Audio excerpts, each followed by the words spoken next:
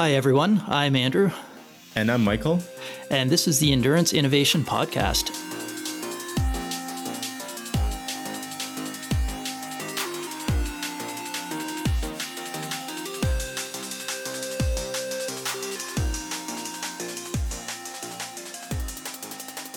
Hey, everybody, and welcome back to Endurance Innovation. And joining us today is JP Ballard, who is the CEO of Swisside. Now, I don't know a ton about JP, so I'm going to ask him to introduce himself. But I have been following Swisside for a long time, and in my perception of the world, they're one of the few companies, maybe the only one that I can think of, that has its fingers in about as many of the aerodynamic pies that I can imagine. So, folks, if you're not familiar with Swisside, or if you're only familiar with a little bit of what they do, they're a big consultancy where then they'll work with some very high level athletes on improving their aerodynamic setups on the bike.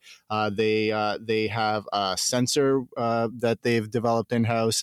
They also have a computational fluid dynamics model that they have. And then beyond all that, they also developed actual products that find their way onto your bicycle, like their wheels, their front ends. So, the possibilities for this conversation, folks, are pretty much endless. But before I take all the air in the room and keep prattling on about this, I'm going to say, JP, thank you so much for taking the time to join us today, and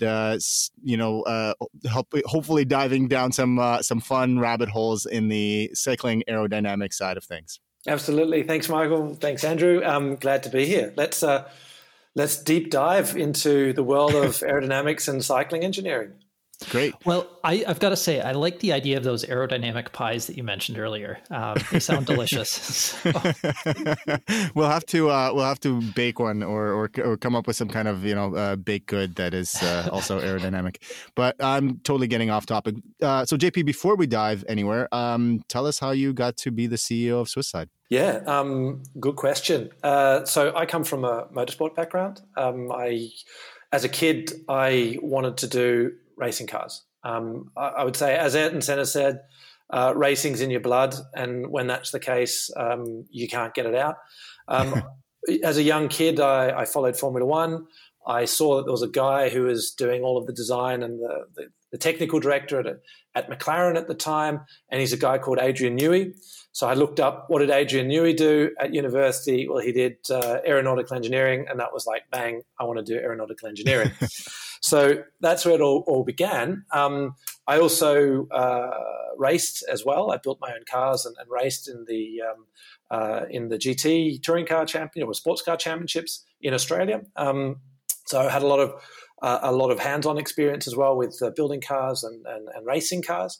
But in the end, I wasn't a Michael Schumacher, I wasn't a Lewis Hamilton, and it was clear that where I actually got as much interest was in the actual engineering of the cars. So I did aeronautical engineering at university, and what was interesting is through the racing, especially for the long distance racing you had to be fit. And I discovered that getting endurance fitness, would keep my lap times down over longer, 1 hour stints, 2 hour stints in the car. And cycling was my go-to. And long after my racing career as a driver, just the love of endurance sports and of cycling stuck with me. And I've done a lot of cycle racing all over the world, triathlons, Ironman, love it. Endurance sports is amazing. And the combination of endurance sports with engineering is absolutely a massive passion of mine, which I've now turned to my full-time career. But yeah, moving on, just a bit of background. So I absolutely wanted to be involved in motorsport. I wanted to get into Formula One. I was raised between Australia and Switzerland, but mostly in Australia, went to university in Australia. And then as soon as I finished my degree, jumped on a plane, got to Europe, did everything I needed to do to get into an F1 team, which I did. And I then spent 14 years in Formula One, primarily in aerodynamics, but also composite design. And at the end of my career, I was at the Sauber Formula One team, which is now the Alfa Romeo team, as the head of the complete F1 car concept design where we literally created the F1 car. And what was interesting with that is that was very much sort of you had to be across all areas. So you had to be expert in aerodynamics because it's the most important performance parameter, but you had to know, we would lay out the suspension of the car, the wheelbase, we designed the chassis. So you really had to be across mechanical engineering, composites, aerodynamics, and everything. And after a while, especially, we're living in a world where things are changing. Climate change is a big thing that's always been close to me. I love the nature. And sort of two things happened. One, Formula One became a little bit pointless for me. I loved the sport. I loved the technical challenge, but driving cars around in circles every other Sunday, even though I loved and I still watch Formula One, is kind of pointless in today's day and age. And I thought, look, I've got some great engineering skills. How can I apply that somewhere else, which is maybe more relevant? And I was still competing in endurance sports and cycling, and I sort of thought, okay, can I combine these two things? And one of the great things in Switzerland is we have a 1.5 hour lunch break. That's kind of typical in the culture. Nice. So all of the engineers. Speaking of North Americans, you've got my jealousy meter, in the red now. Yeah, and it's about to get worse because what we would do is we'd go out like riding every lunchtime, and there were a lot of really competitive cyclists in the engineering crew, and like we would really be like racing at lunchtime, and there was always this sort of technical aspect as well. So how can I improve my setup and so on. And so with the head of aerodynamics at the time, we actually did a wind tunnel test on our equipment. We're like, we're going to do because we've got a wind tunnel. We can have some fun and games, and we literally did that, and we discovered just how underdeveloped the equipment was. We looked at the equipment. We go, is there something we haven't really understood here? We do medium speed aerodynamics, cars that do 200 miles an hour or whatever. But these are have we missed something at 20, 30 mile an hour bikes and stuff, but actually no, we hadn't missed anything, and the equipment was crap. So that was sort of like the avenue that opened the door to me to do something, and I sort of said, right, midlife crisis, let's create my own business, let's call it SwissSide, and let's go crazy. And that's where it all began, totally and naively, good engineer, no idea about business, create my own thing and sink or swim. And it's almost 10 years later since that initial thought, and we're very much alive and kicking.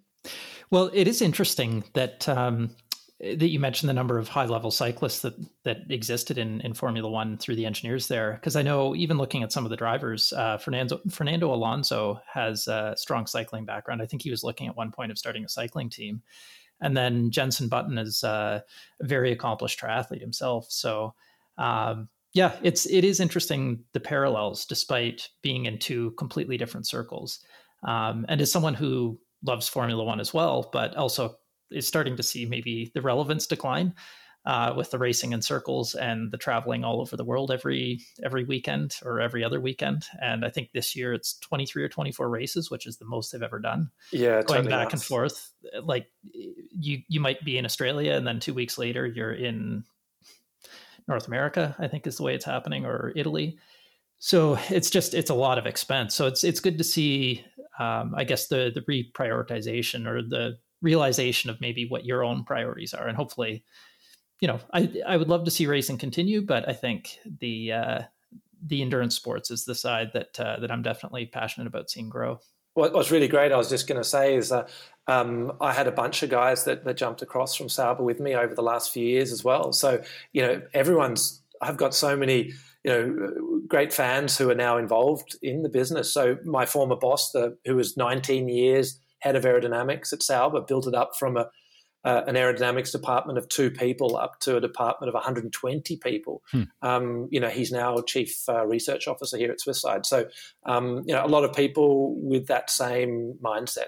Oh, that's awesome. And also, given that today is Earth Day that we're recording on, I think this is absolutely very, very on the nose conversation from going from a motorsport to a human powered one.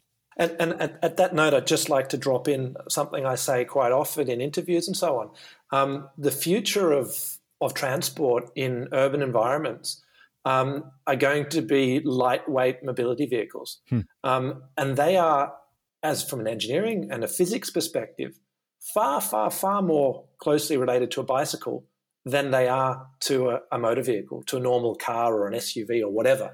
So the research, and this was really honestly one of the key things from day one at Swisside. Yes, we're passionate about cycling. Yes, it's an area where we're heavily involved with. But where we want to be going is to make a difference in transport and mobility for, the solutions we need for our future. And that's aerodynamic efficiency that is the priority. And so we're developing this know-how, and that is our goal, to apply it to transport as well as to sports. That's fascinating, because I was just listening to another podcast that I really like, and I wish I remembered the gentleman's name, but there was a British entrepreneur who I believe in the 80s, revealed this, he made his money in computers, but then he revealed this, one of the first electric cars that was slated for mass production, and it basically looked like a bathtub with the sides cut out, and it ran on like a golf cart battery, and it was terrible. And nobody, he revealed in the middle of winter, he also dropped it in the middle of winter in the UK, and it had no roof, and it was tiny, and the battery would run for 12 minutes as opposed to half an hour because it was cold, and people just weren't ready for it at all. So it was a complete flop. It almost ruined this guy. But that was a very different environment than what we're living in right now, because I think people are much more prepared for it. Even just looking at the proliferation of all of these other mobility devices like electric scooters and the big wheels or one wheels or whatever they're called. I think you're spot on there, JP. Yeah, and the number one thing that we see is that, and I mentioned it before. It's funny, we're doing a big project at Swisside at the moment involving trucks. And the distribution of aerodynamic drag, rolling resistance, and weight effects are almost identical than a road rider on the road. So it's the way we approach the challenge, the way we engineer, the way we approach the physics, same.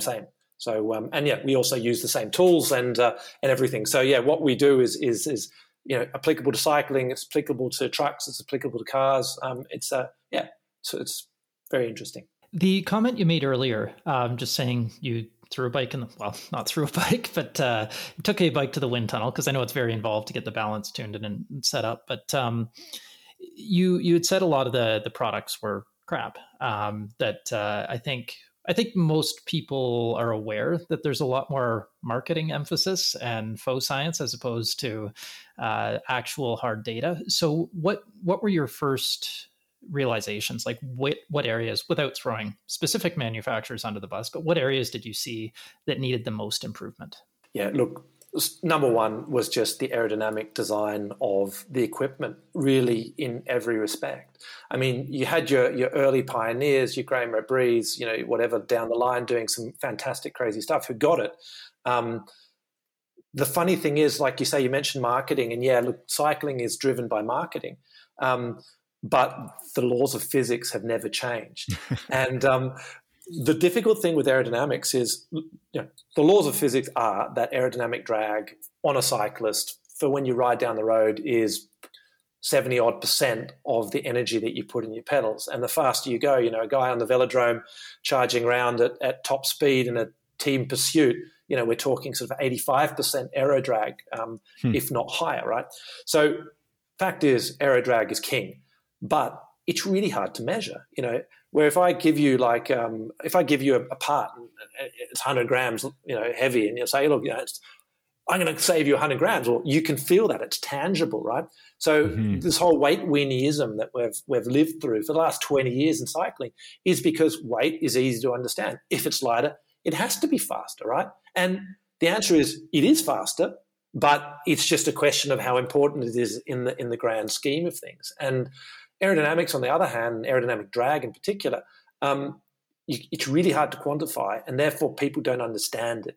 And it's like this invisible enemy that's slowing you down. And I think that was the main thing, is that, everyone's been focused on weight. So, for example, people were designing structures, that have, one-to-one profile aspect ratios, like in a round tube or hexagonal tubes or whatever. designs that were structurally efficient but aerodynamically terrible. And the structural efficiency might save you, the weight might be saving you 10 seconds per 60 miles, but it might be costing you 5 minutes per 60 miles due to its poor shape. So, the one thing that we really did realize is that, really how poor the bikes were. And what we did in those first wind tunnel tests where we had to play is, we also just, got some, what we actually do a lot in the wind tunnel is, we just get some profiles, you tape them on, you use some plasticine, you blend it in, you just have a play. And we saw straight away, we're not talking about marginal gains. We were talking about, with cardboard and plasticine, and we could get 20% reductions or 30% reductions in aero drag. So it was straight away, right, this is where we need to be at. And then, all you need to do is, like in Formula One, in the end, it doesn't matter if you've got the best aerodynamics or the most powerful motor. What matters is that you have the fastest lap time. Mm-hmm. So the way we approach the problem in Formula One is we do simulations. We calculate what is the best setup, the balance between engine power, suspension setup, downforce, whatever, to get the lowest, the fastest lap time. And so we do the same thing in what we do at Swisside. So what we do is we take a course, it might be a road cycling course with hills, without hills, a time trial course, flat, whatever, and we just run simulations. And we say, okay, what happens if we change the drag level? What happens if we change the weight level?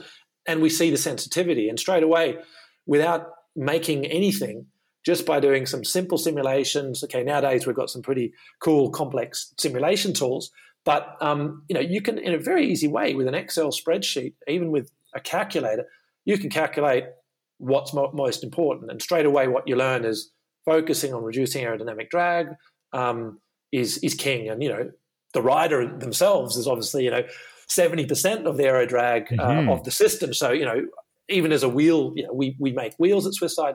I'd be lying if I said to you, first thing you got to do is buy Swisside wheels. That would be a lie. The first thing you've got to do is look at yourself on the bike. How do you get into a better position? What equipment are you what's your suit? What's your helmet? That's your first point of call. So, really just basic analysis of the system and saying, okay, how can we be faster? So that was sort of a long answer to a simple question. And what did we learn? We learned that the cycling industry had no idea about performance and how to approach the problem of optimizing performance, and it needed just a structured approach and based on physics and based on facts, and that's what we did at Swisside. And not just for our own brand, but for the brands we work with and teams and athletes we work with, that's been really well accepted, and people really want it. So that's really been the backbone of what we do, is just genuine engineering for the cycling industry. Yeah, that's fascinating. And I think probably the greatest confounding factor is that human element in the aerodynamics. If we, again, draw the comparison between a cyclist on a bike and an F1 car, there's and I'm going to totally expose my complete ignorance of F1, mechanics and physics. But the body of the cyclist is exposed to the wind, whereas the body of the driver is contained in a car.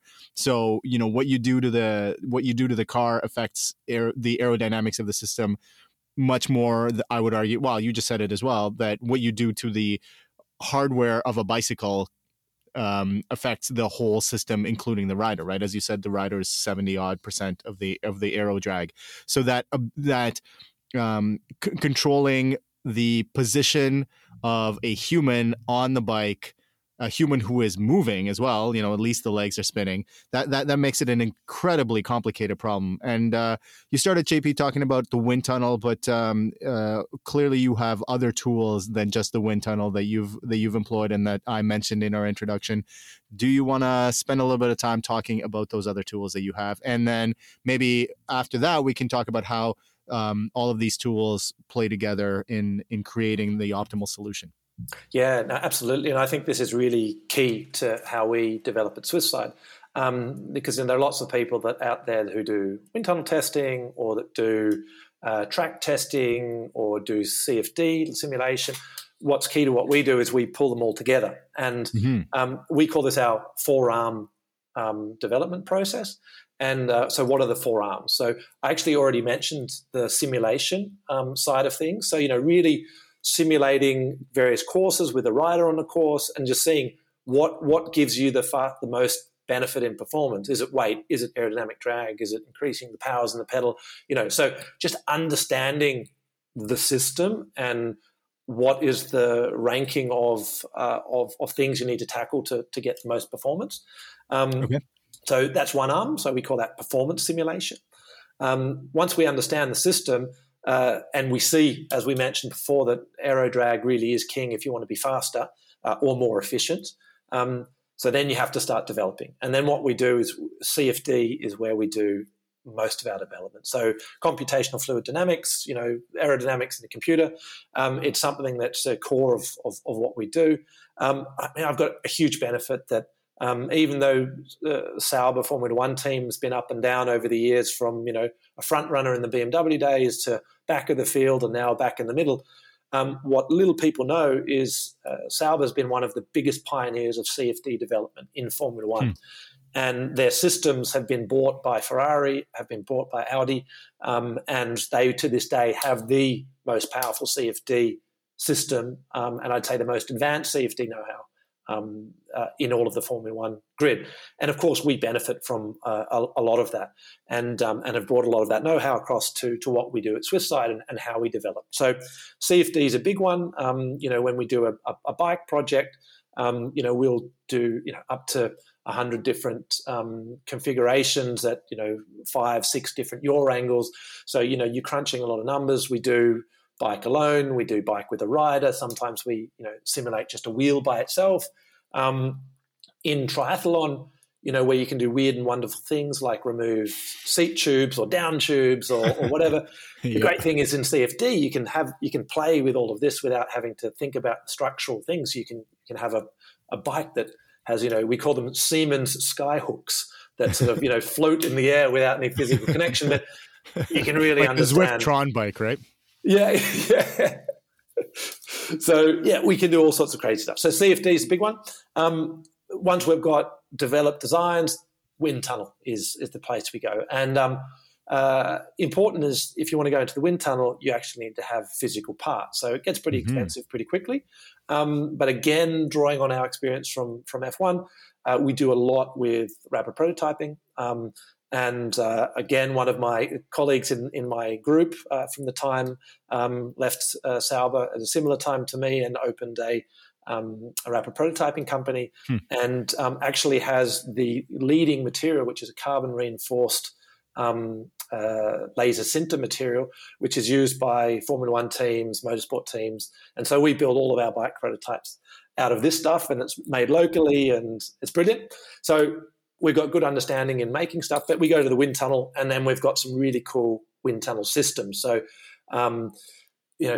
video tracking systems for monitoring rider position on a bike, because as we said before, the rider moves, you need to know how much they move.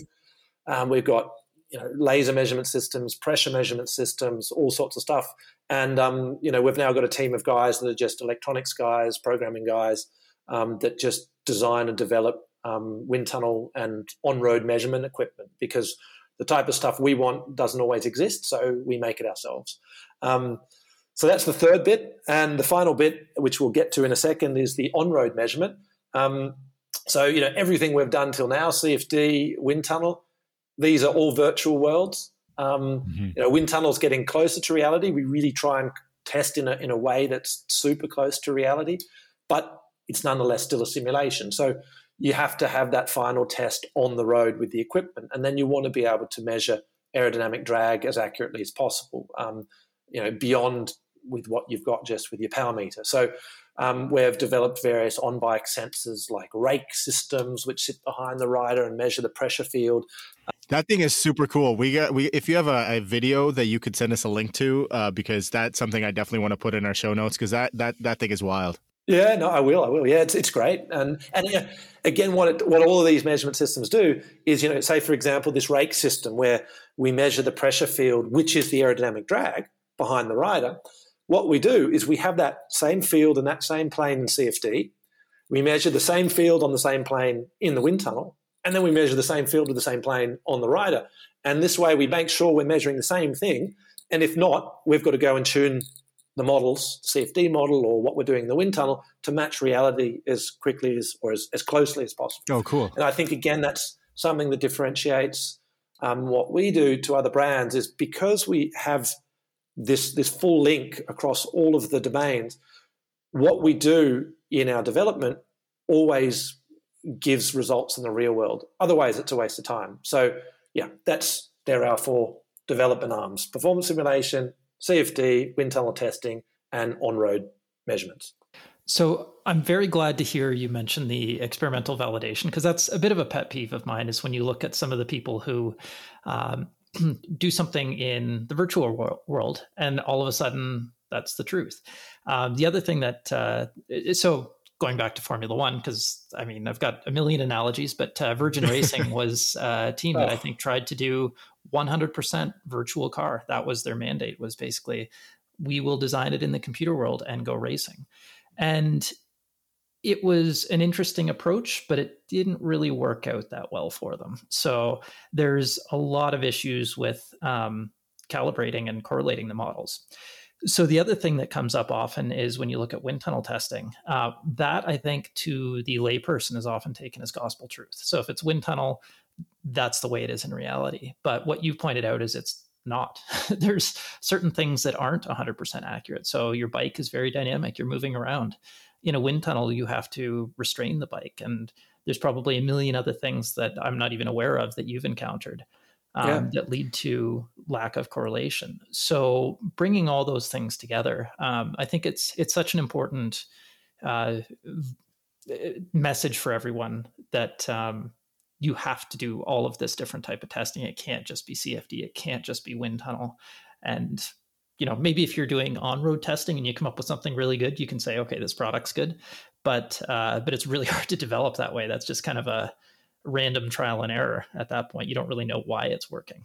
Yeah, it'd be fascinating to hear a little bit more about how you have used some of your tools like the rake and the pressure correlation, pressure field correlation, things like that to go into further depth with your own product development. Yeah, look, to start with the pressure rakes in the wind tunnel, maybe, I think it's a really good place because the wind tunnel's great. So we use an aerospace wind tunnel in Germany called the GST, which is like super famous now because all of the bike brands in Europe do the testing there. And what's really good about that is it's a genuine aerospace wind tunnel. They still test aircraft. It's super old. It's been there forever, but it's a really good wind tunnel. So that's the first important thing because I've tested in probably every wind tunnel where they do cycling testing in Europe, and some of them are just absolute crap. As in, they have poor balance systems which are made up of an array of single direction load cells linked together with linkages with a lot of stiction and friction, and you've got no chance of measuring the resolution of grams of force that you need to. And just to put that in context, this GST wind tunnel where we do our testing has a 6-component a RUAG balance, which is an aerospace balance, and that will set you back a cool €250,000 when you want to buy one. And if you don't have a decent balance, we need to test accurately to within less than a watt at 45 kilometers an hour, 30 miles an hour, right? Mm-hmm. Otherwise, you're wasting your time.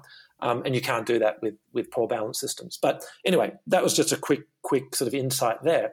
But the balance and the measurements you make in the wind tunnel, they're still dumb in that, right, we change something on the rider or on the bike.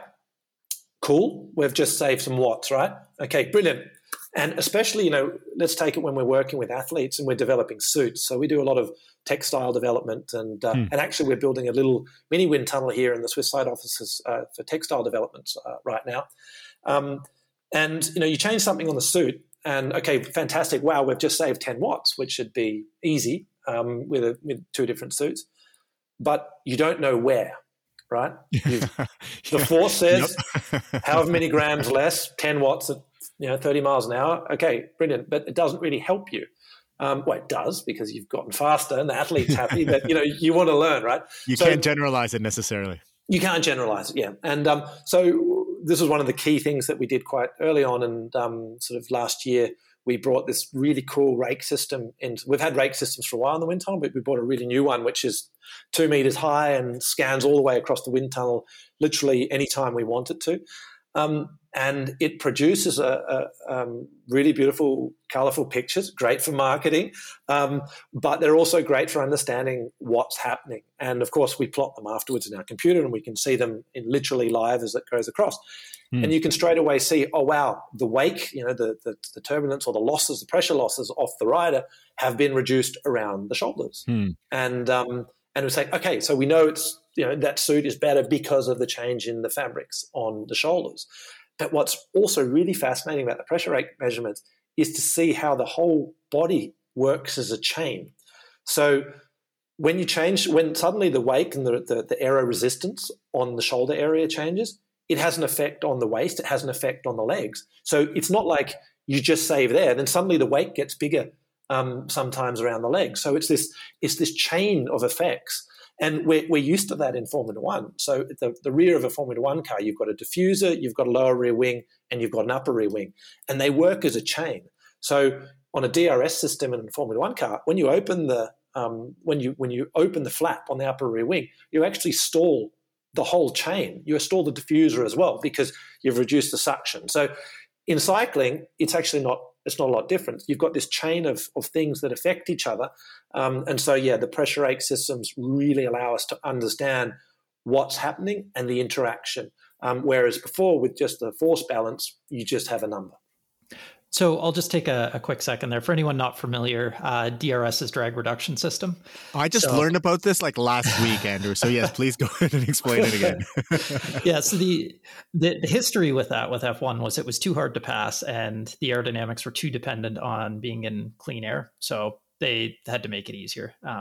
So anyway, without getting into Formula One, which I could spend another hour talking about, it's a great point. Like everything is tied together. When you make a change in one area, you could be improving or ruining the airflow in another area and essentially destroying the effort of one component that wasn't developed with that in mind. So it's a very interconnected network. So you have to pay attention to all the changes. The only ones that might be somewhat independent of being impacted by something else would be very far upstream, not 100% independent, but they have the downside of affecting everything downstream of them. So, arm position, things like that. It's all very tied in.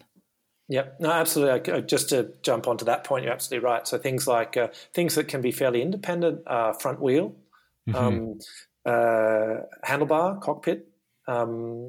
But the components themselves obviously are very important, but they see quite free stream air. But then, obviously as you go further downstream, seat tubes, for example, a seat tube, that's just a little insight. Seat tube, seat post behaves totally differently depending on what's upstream of it and depending on the size of the rider's legs. So there are parts of the bikes that are really dependent on the rider and parts of the bike that are pretty much completely independent of the rider. Yeah, but so I want to stay on this a little bit because of how connected all of these things are, and as you very well explained, JP, in my experience with field testing, which is sort of where I want to go next, it is very difficult. I guess it's similar to the wind tunnel. Like we make a change, we see a difference in drag, but we don't necessarily know what that was. And with field testing, it's extra difficult because of kind of one of the benefits of field testing is that you're testing in the real environment, but also that adds instability and uncertainty. Like there's no way that a rider can be perfectly static when they're riding on a road, and so there's small movements in the head, and then maybe over time that head comes up. Whereas in the wind tunnel, if you have a video system or a laser that's keeping that head perfectly still or perfect at a certain level, you have much more control over it. So given all of that, where does the field testing, I guess it's sort of the final piece of the puzzle, how does that fit into the other arms of your testing protocols? Yeah, so when we come out of the wind tunnel and we say, great, we've got new wheels or a new suit or new bike frame that will deliver whatever savings, we want to measure it on the road. And the key part that really adds to this is we have a huge athlete support side of the business. And actually in triathlon, we've got the biggest triathlete team out of any brand, even though we're a relatively small company if you compare us with someone like Zip or SRAM. The one thing that we can do is we can give athletes something that any brand can't. And that's not money, that is speed. And so it's in our interest to make our athletes win, and it's in our interest to make sure that the designs we bring deliver real performance on the real world. Otherwise, it don't count. So, to answer your question, these on-road measurement systems that we've developed, and I mean, not the rake systems, that's more an R&D to make sure we have the correlation to wind tunnel and safety, but then really just the measurements. So we have our CDA meter, and that one's a funny story because we developed a CDA meter for measuring aero drag on the bike as a necessity for our research and development process, for this four-arm development process. And then all of a sudden, I think it was Argon, the first one that sort of at the Eurobike in 2015. the integrated bike, yeah. Yeah, like, we'd had bikes out there, and actually even Mavic were before, I think, before everyone. Like, they were in 2012. They had bikes with pitot tubes and yaw sensors and whatever out on the road, and I saw that and I was like, oh, that makes sense. And anyway, coming back to it, we had our device primarily as a research thing, and then we saw sort of other brands trying to do this, and we're like, okay, good luck, first of all, because it's really hard. And second of all, we were sort of like, typical kind of engineering naive guys doing our engineering thing, thinking, oh, some people commercializing our ideas here. How can we do this? Sort of back 2018, we sort of thought, well, we've got to do this because there's clearly a demand for it, and so on. So then we started doing it, and bringing our device to the market, and it's not on the market yet for those people who are obviously thinking, where is it? And there's, just to put it in context, it is coming, but there's a clear thing. And one thing I learned very early on in building up Swisside is you've got to know what you're good at and know what you're not good at. At the very early days of Swisside, we made our own wheels, literally made them ourselves, and we ended up with a factory in Taiwan and whatever, and we just realized it was just impossible to compete on price and quality with the big brands, and also we're not a mass production company. So we luckily at that time also had a relationship that was building with DT Swiss, and because we do a lot of development, we have a strategic technical collaboration with them. They took over as part of that the production of Swisside wheels. So what's this got all to do with CDA meters? Well, we had our device, which was literally made in-house here by us and our engineers, but trying to mass produce an electronics device and go up against Garmin, realized pretty early on, that's not our skill set. Our skill set's designing, is creating this device that can make accurate and repeatable measurements. But we need a big partner to bring it to market. And sort of it took literally a couple of years before we found that partner, and that's now well underway. But yeah, that's, say, music for the near future. But to come back to the more technical thing, yeah, these devices are super cool. Really, really, and I'll throw in a bit of an Aussie, it's bloody hard to get this thing to work. And the calculation, to calculate CDA and on a piece of paper is quite simple. Take into account weight effects, climbing, take into account rolling resistance. You've got a power meter, take the power, subtract them all off, and you get left with the aero drag. Brilliant. But then all you need to do is ride with your power meter and look at the, with a 1 meter average, 1 second average, and look at the noise that you get. Yep. Then add the noise that you get on a pedostatic probe, then add the noise you get from road vibration, and you quickly see that it's quite a challenging project. But we need these devices, and they're great. One of the main reasons we really want to push this device is then all of a sudden, for every keen user, aerodynamics will become measurable and therefore understandable. And then the marketing brands who are pushing untruths, marketing news, and those brands who are doing genuine development at a lot of cost and effort will be distinguished from each other. And we're a big fan, of course, of those who are doing the homework and doing the research. And I would say, within a couple of years, you'll have good devices on the market that can measure accurately. And then it's going to be fun to see the brands who are doing the real work. So you're the first person who we've had on the show and who I've personally spoken with who has kind of put a marker down and said, within whatever a couple of years you will have these devices, because so far even the folks that are working on them, and we've spoken to at least a half dozen, they say, obviously they plug their device and they're very bullish on what they're working on, but I haven't yet had that visceral feeling that we're on the precipice of something that'll make aero testing accessible to anyone who is even somewhat savvy on the bicycle, because to your point, it's very complicated, right? And so if you were trying to as either an end consumer or a coach or a bike fitter or whatever, which is sort of where I find myself, trying to do this work with the current tools, there's a lot of stuff that you have to be very careful about. You have to set up the experiment very well, or you get a lot of like nonsense, unusable data in the end. So I'm very encouraged to hear you say that in a couple of years' time that process is going to be much simplified, because my life will get a lot simpler then too.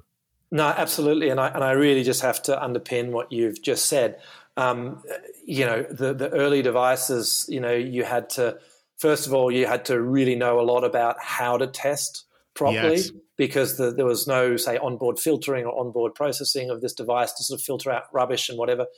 Then, you had to be a coder, you had to crack Golden Cheetah, and you had to, copy files here and there and try and figure out. And then you got just sort of some sort of random number generator at the end anyway.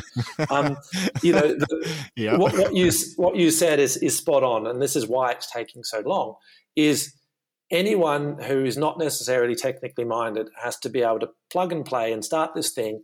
It has to do the work for them. It has to then give them a result, which is repeatable every time. And they just go out and ride their bike, and they change their helmet, or they change their suit, or they change their position, and they get a difference. And it has to be repeatable and reliable. And that's quite complex to achieve. And the reason why I'm really positive, and I can be positive about it, is because we have a device that does that now, and only because it's just been a hard slog. And I think we've probably been at it longer than anyone. And also considering, and I want to give full respect to the others who are trying, because I know how difficult it is. And even with an aerodynamics team who is, I would say, in the cycling industry for sure, absolutely unmatched. Got electronics guys here who are absolutely amazing, coming out of biomedical just to work on this project for the last few years. Just to get. Even with the top people, to get it to work is super hard. But it will come, and it will come soon. So there's been a little bit of, I wouldn't say disagreement, but people have slightly different approaches with how they're tackling this problem. But I think the consensus is that it's a really difficult problem. It's not like strapping on a heart rate monitor where there's an easy ground truth that you can compare to, or even power meters. They went through their introductory phase where they were a little bit weak technologically, but they've gotten so reliable and robust that they're basically a commodity now. But this is going to, for the time being, it's going to remain a challenge for a lot of people to crack this problem. And the repeatable results and actionable results, that's the key for the end user. And you don't want to you don't want to require having an aerodynamicist on staff to interpret the results either. It's not like a rake where that's not a piece of equipment that you would ever commercialize unless you're selling it directly to the development engineers. But it's something that it has to, in the end, it has to be easy enough for the average person to obtain value from, and repeatable enough that they know either they consistently get good results, or it indicates when you may not have the best quality results. Absolutely. It's impossible to control experimental conditions. You may get a wind gust or a car that passes you that throws off the entire test, but just having that feedback for the rider or the athlete is important. Totally. And I think that's, just to throw a little insight caveat into the.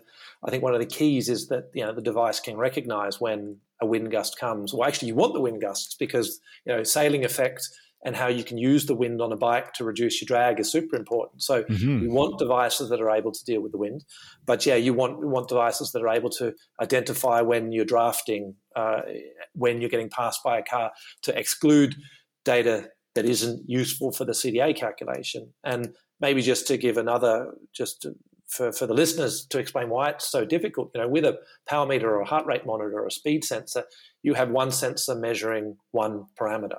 Yeah. And it's fairly simple. With the CDA meter, you need an array of sensors, which includes the power meter, which includes the speed sensor, which includes a absolute pressure sensor, which includes differential pressure sensors for pitot tubes, which includes vibrational sensors. Literally, I've just mentioned half a dozen sensors, all of which have their own noise and their own accuracy issues.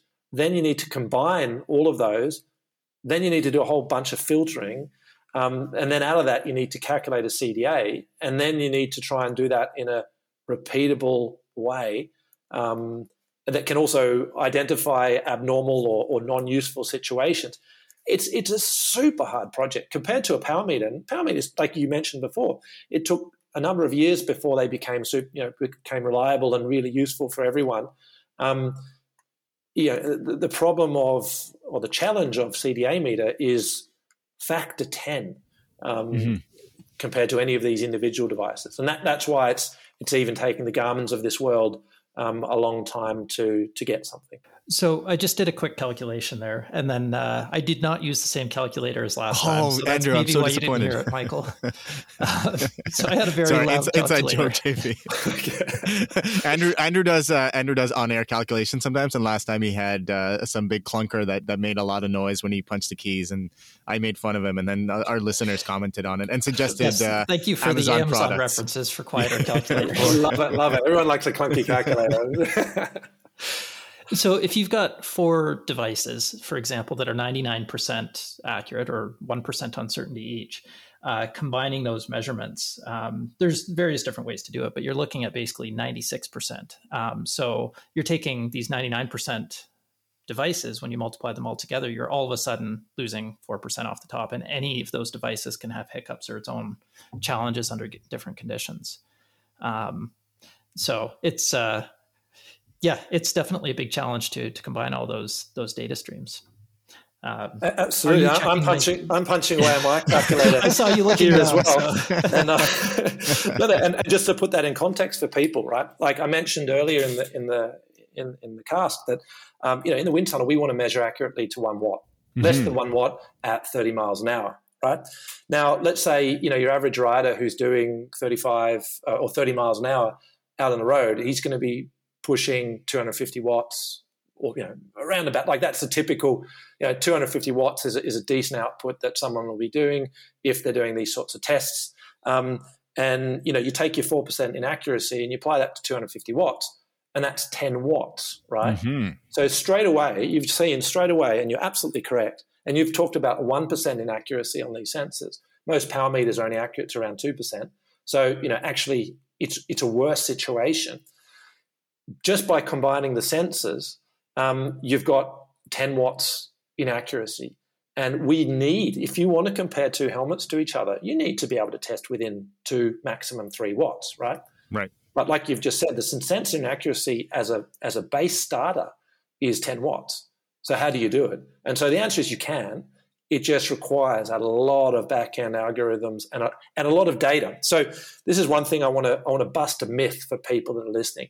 I love it when I go online and I read about some of the new devices and people live CDA. Yeah. Oh, my biggest pet peeve right now are those 2 words. Yeah, live CDA does not and will not exist. I can tell that to everyone. You can get something, but you need a tail of data in order to get past this sensor inaccuracy, right? So if you want something usable, realistic. Let's say we can, I'm going to throw it out there, we can realistically use 20 seconds of data to get a repeatable good result. But if you really want to do something really good, you need 1 minute to 2 minutes of data stream.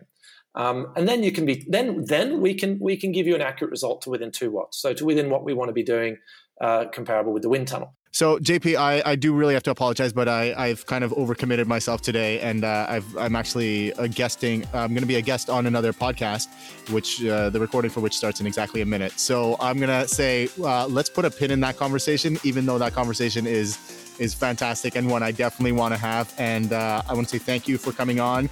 And as soon as I'm done with that other podcast, I will be emailing you an invitation to the part 2 of this conversation, because there definitely needs to be a part 2. So thank you. Thank you for coming on. Perfect. Thank you. And look forward to picking it up again soon. And listeners, if you're as excited about this conversation as I am right now, you will have to tune in for part 2. And in the meantime, if you like the show, tell a friend and give us a rating or a review on iTunes. Thanks, everyone. We'll talk to you soon.